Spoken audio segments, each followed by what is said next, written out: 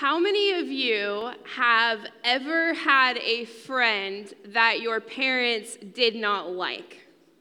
How many of you have ever had a friend that your parents were not a huge fan of? When I was in high school, my best friend was a girl by the name of Reagan. And Reagan and I did everything together.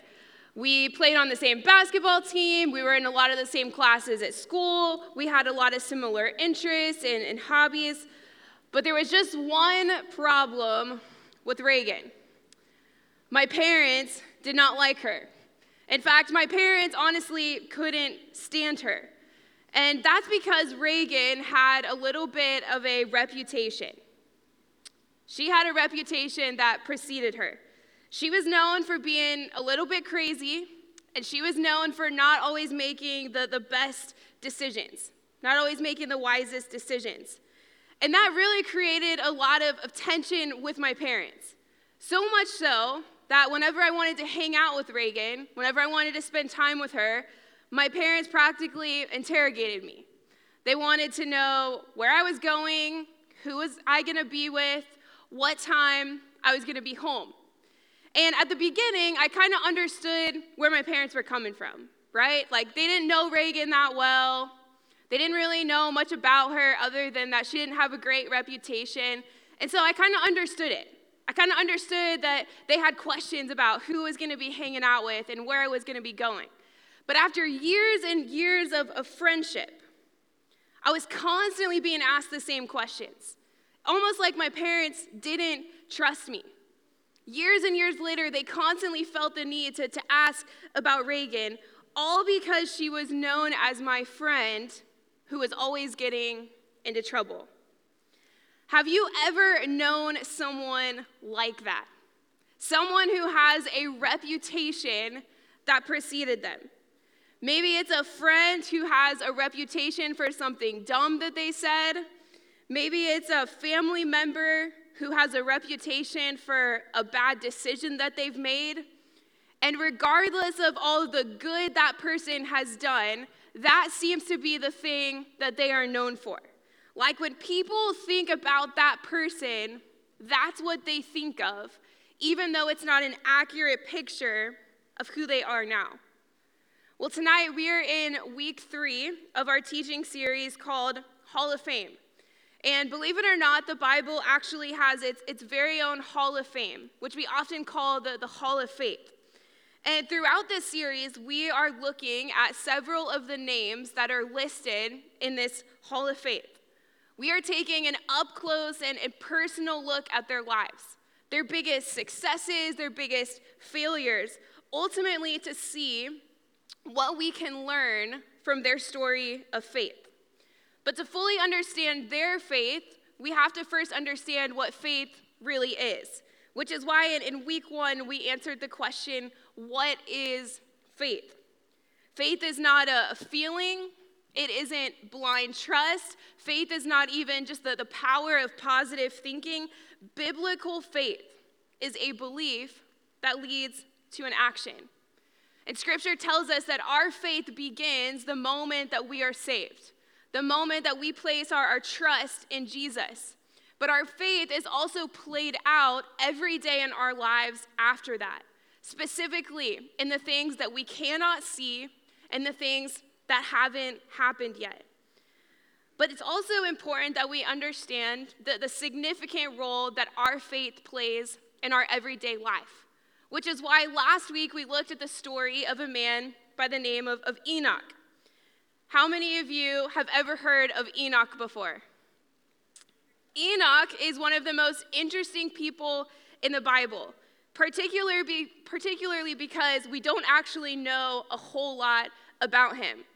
There's only 5 passages of Scripture that actually talk about Enoch. But Enoch is one of the coolest people because he actually never experienced death. He was taken straight up to heaven to be with God.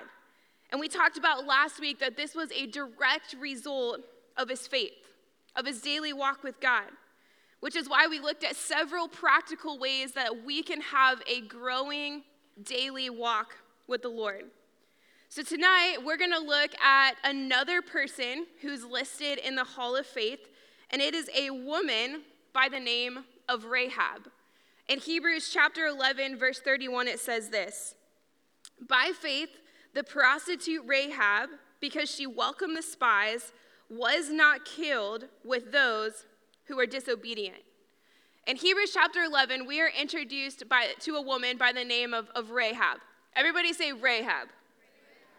Now, chances are you have probably never heard of Rahab before, and there's a reason for that. Rahab had a really bad reputation. She had a really bad reputation.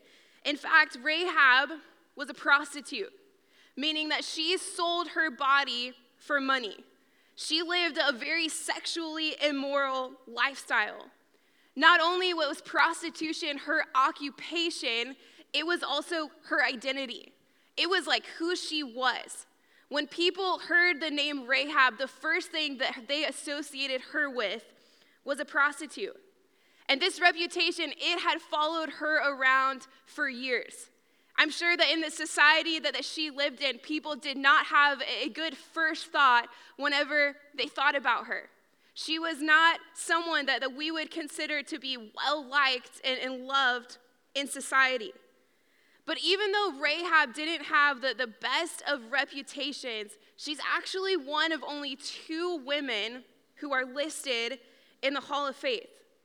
So what is it about her that landed her here?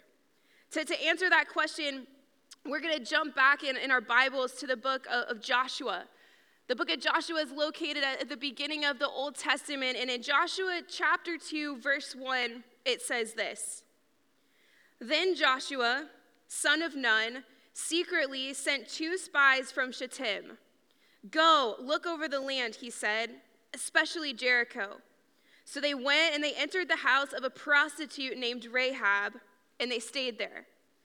Now, let me give you a little bit of context as to what is happening here.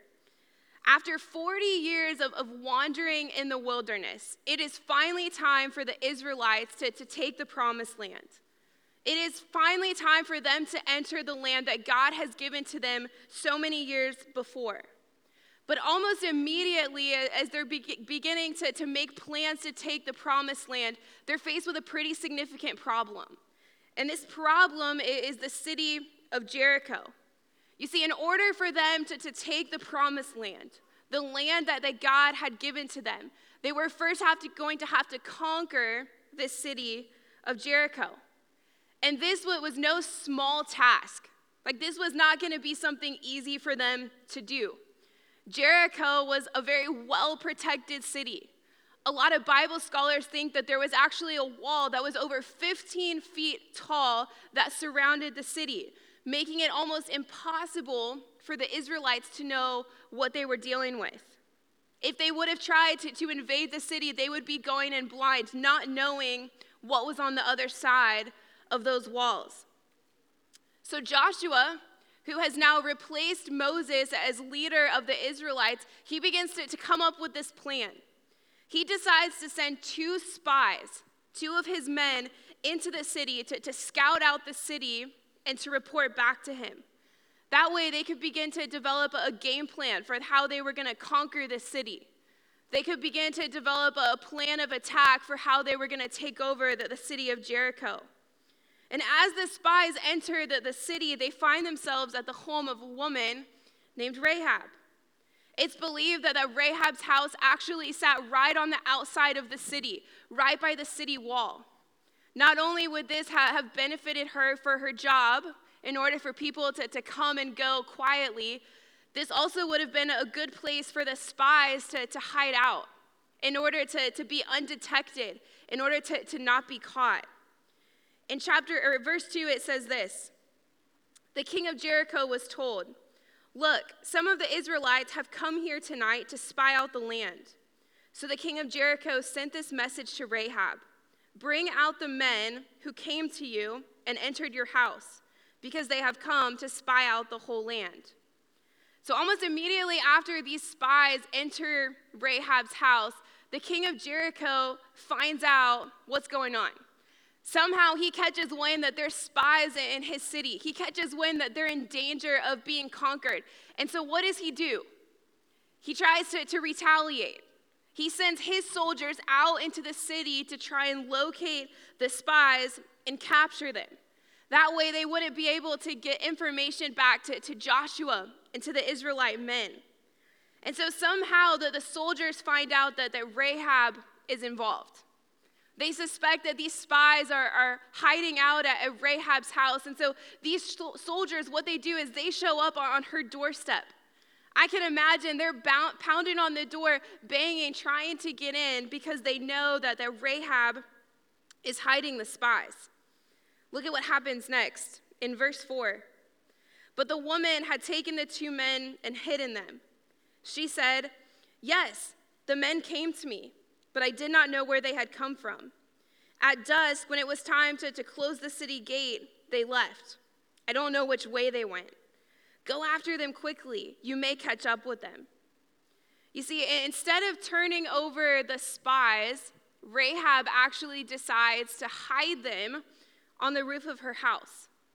And when she answers the door with the king's men standing on the other side, she lies in order to protect these spies. She tells the soldiers, "Hey, listen, I'm not sure where they're at. In fact, I think they might have gone over there. Maybe you should go check that side of the city." She essentially sends the soldiers on a wild goose chase throughout the city looking for these spies. Now, I know what you might be thinking. Yes, Rahab did the right thing in that she protected the spies, but she also lied in the process. And doesn't the Bible talk about how lying is a sin? Now, to answer your question, yes, lying is a sin. And the Bible is actually very clear about that. But the lie that Rahab told to the soldiers is different than you lying to your parents about whether or not you've done your homework. And here's why. This lie that Rahab tells, it takes place within the context of war. In that moment, it is a life or death situation.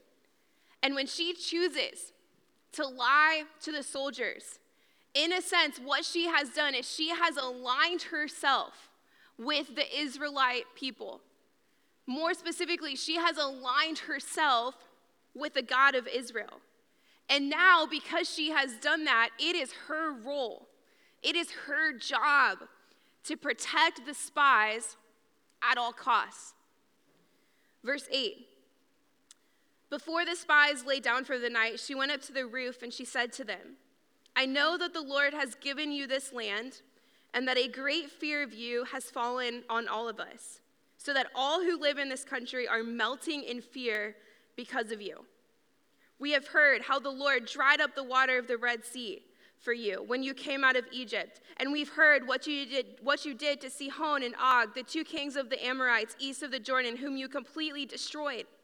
When we heard of it, our hearts melted in fear, and everyone's courage failed because of you. For the Lord your God is God in heaven above and on earth below. Now then, please swear to me by the Lord that you will show kindness to my family, because I have shown kindness to you. Give me a sure sign that you will spare the lives of my father and mother, my brothers and sisters, all who belong to them, and that you will save us from death." So as the spies are kind of settling in for the night, Rahab goes up to the roof to check on them. And as she's checking on them, they strike up a little bit of a conversation. And Rahab begins to tell them that she has heard of all of the different miracles that God has been performing. She has heard about all of the different ways that God has been faithful to protect the Israelites. She's heard that he dried up the waters of the Red Sea when they were escaping Egypt. She's heard how they've conquered other cities and other rulers. She's heard of the faithfulness over and over and over of how God has protected the Israelites. And here's the thing. She has begun to understand that it is just a matter of time before they conquer Jericho. She's began to understand that it is just a matter of time before the Israelites conquer the place that she calls home, because over time she's come to the realization that this is the land that God has given to them. So what does she do? She actually makes a request of the spies. She says, listen, because you have protected me, because I have protected you, now I need you to protect me. When you come back to ultimately conquer this land that I know is yours, I need to know that my family is going to be safe. I need to know that my family, the people that I care about most, are going to be protected. Look at how the spies respond in verse 14. Our lives for your lives, the men assured her. If you don't tell what we are doing, we will treat you kindly and faithfully when the Lord gives us the land. So she let them down by a rope through the window, for the house she lived in was part of the city wall. She said to them, go to the hills so the pursuers will not find you. Hide yourselves there for 3 days until they return, and then go on your way. Now the men had said to her, this oath you made us swear will not be binding on us unless, when we enter the land, you have tied the scarlet cord in the window through which you let us down. And unless you have brought your father and mother, your brothers, and all of your family into your house.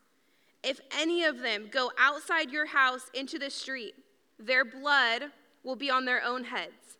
We will not be responsible.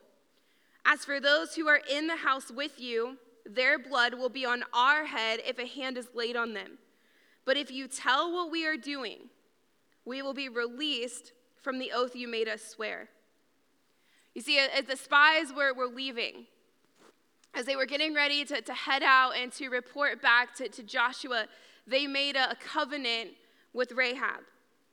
Since she had risked her life to protect them, they in turn would protect her. When the Israelites came back to conquer the city of Jericho, her family would be spared. But in order for that to happen, 2 conditions had to be met. Number 1, she had to tie a scarlet cord, a scarlet piece of rope in her window. This cord, it would indicate that it was Rahab's house. This was the woman who had helped protect the spies. But not only did she have to tie the cord in her window, she also had to have all of her family inside. Her family all had to be under one roof. They couldn't be spread out. They couldn't be in the street. They had to be safe and protected in her house. And the spies tell her, listen, if we come back and these 2 conditions are met, then we will make sure that your family is safe. We will make sure that they will not be harmed. But if one of these 2 conditions aren't met, if that happens, then we can't guarantee that your family is not going to be conquered. You see, Rahab's belief in God led her to action. She risked her life protecting men that she did not even know. Why? Because she believed that the God of Israel was the one true God. For years, she had heard story after story after story of God's faithfulness. She had heard the news of what God was doing in and through the Israelite people. And at one point or another, she made the decision. She came to the realization that this God, the God of the Israelites, was the one true God. And she placed her faith and her trust in him. So much so that when the spies ended up on her doorstep that day, when she was faced with a decision as to if she was going to be a traitor to her city, the place that she called home, or if she was going to follow the Lord and protect the spies, she did not hesitate. She risked her life for men that she didn't even know because she knew that they had been sent by God. She knew that they were representatives of the God of Israel. And because of that, I want you to see how her story ends. Just a few chapters later in Joshua chapter 6, verse 22, it says this. Joshua said to the 2 men who had spied out the land, "Go into the prostitute's house and bring her out. and all who belong to her, in accordance with your oath to her." So the young men who had done the spying went out and brought out Rahab, her father and mother, her brothers and sisters, and all who belonged to her. They brought out her entire family and put them in a place outside the camp of Israel. Then they burned the whole city and everything in it. But they put the silver and the gold and the articles of bronze and iron into the treasury of the Lord's house. But Joshua spared Rahab the prostitute with her family and all who belonged to her, because she hid the men Joshua had sent as spies to Jericho. And here's the cool part. And she lives among the Israelites to this day. What can we learn from Rahab's story of faith? What can we learn from this story of a woman from over 2,000 years ago? You see, if God can use someone like Rahab, he can use anyone. No matter what someone's reputation is, no matter what someone has done, no matter how many mistakes that person has made, God can use anyone to accomplish his purpose for their life. You see, students, God's purpose for your life is not limited by your past. Why? Because your past is ultimately what does not define you. The moment that you place your faith in Jesus, the moment that you trust Jesus for salvation, the Bible says that you are a new creation. The old has gone and the new has come, meaning that when God looks at you, he doesn't see your sin and your past mistakes. Instead, he sees you the same way that he sees his son, Jesus. You have been forgiven. But here's the reality of this. Many times, this is not how we see ourselves. Even though we know that we have been forgiven, it's hard for us to actually believe. That's why so often many of us are guilty of carrying around the guilt and the shame and the baggage from our past mistakes. It's why we believe that this lie, that our reputation defines us. It's why we believe that our identity is forever tied to who we were in our past. And it's why so many times in the back of our mind, we are consistently asking ourselves the question, how can God ever use me? Listen, Rahab had every reason to believe that she could never be used by God. She had a reputation that seemed impossible to escape. She experienced judgment and scrutiny for her former lifestyle. She made mistake after mistake after mistake. And if we're being honest, Rahab is someone that we would look at and that we would have immediately discounted. She's someone that we would have looked at and said, there's no way God could ever use her. And if anyone would have had the right to live with shame and regret, it would have been her. But listen, she saw a brand new creation. And her courageous moment of faith was proof of that. Later in life, Rahab went on to marry a prince. She became a woman of influence and power. She raised a family who loved God and who faithfully followed after God. And here's the coolest part. Rahab is even listed in Scripture as part of the family line through which Jesus came. God's purpose for Rahab's life was not limited by her past mistakes. And here's the good news. The same is true for you. No matter what kind of reputation you might think you have, no matter the way that you think other people see you, no matter how many mistakes that you've made, listen, your past does not define you. Because if you have placed your faith in Jesus, if you have trusted him for salvation, ultimately, that's what defines you. And God, he desires to use every part of your story, even the messy parts, even the parts that you think he might never be able to use in order to fulfill his purpose for your life.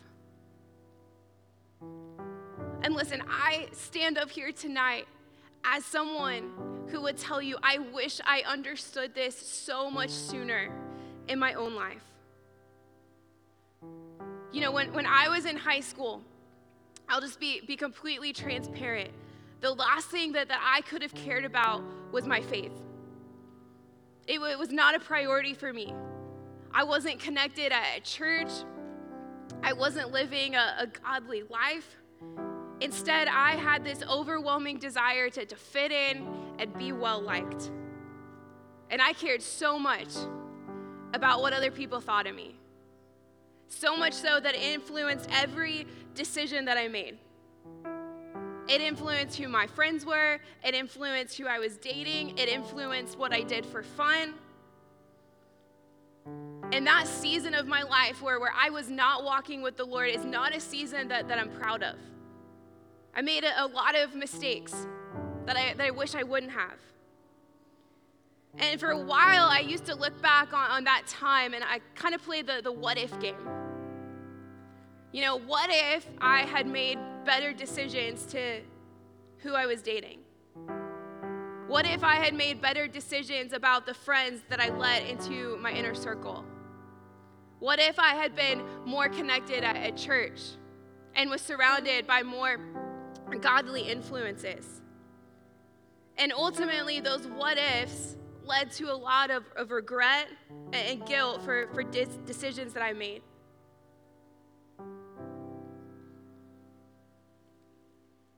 And it wasn't until I was in college, years later, that I finally began to understand how God saw me. Because I had placed my faith and my trust in Jesus, I was no longer defined by my past mistakes. My identity was no longer tied to my reputation or to what other people thought about me. And looking back on that time in my life, I have seen how God has been able to use me every step of the way, even despite all of my own shortcomings and my mistakes. So as we wrap up tonight, I just want you to consider a simple question. I just want to leave you with a simple question to think about. Is there something in your past that is preventing you from fully letting God use you? Is there something in your past that is fully preventing you from letting God use you? Maybe it's a sin that you've struggled with. Maybe it's a reputation that you still feel like defines you. Maybe it's a bad decision that you've made and you feel like other people know about it. Listen to me. You will never fully experience the freedom that comes only through Jesus until you begin to see yourself the same way that God sees you. And he sees you as a new creation. Because listen, if God can use a woman with a reputation like Rahab's, who made mistake after mistake after mistake, then he can use each one of us in this room. Let's pray.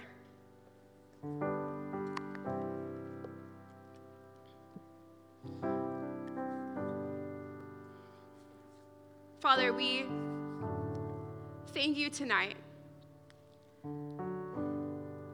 that even though each one of us in this room has made mistakes, we have a past, we have things in our life that we're not proud of, God, that you accept us just as we are. And that if we have made the decision to place our trust in you for salvation, then God, you don't see us through the lens of our past mistakes, through the lens of our shortcomings and our failures and our reputations. God, you see us the same way that you see your son. We are a brand new creation. But God, so many times we get caught up in the past. We struggle to see ourselves the way that you see us. We carry around the baggage of regret and shame and guilt, and we believe this lie that you're never going to be able to use us. God, I pray tonight that if there's any student in here who's become entangled in that lie, who's begun to believe that they are never going to be able to be used by you, God, I pray tonight that you would remind them of how precious and how important they are to you. That when you look at them, you don't see their shortcomings and their failures and their mistakes. You see them for exactly who they are, a brand new creation. God, I thank you that you love each one of us so much, that you desire for us to walk in that new identity.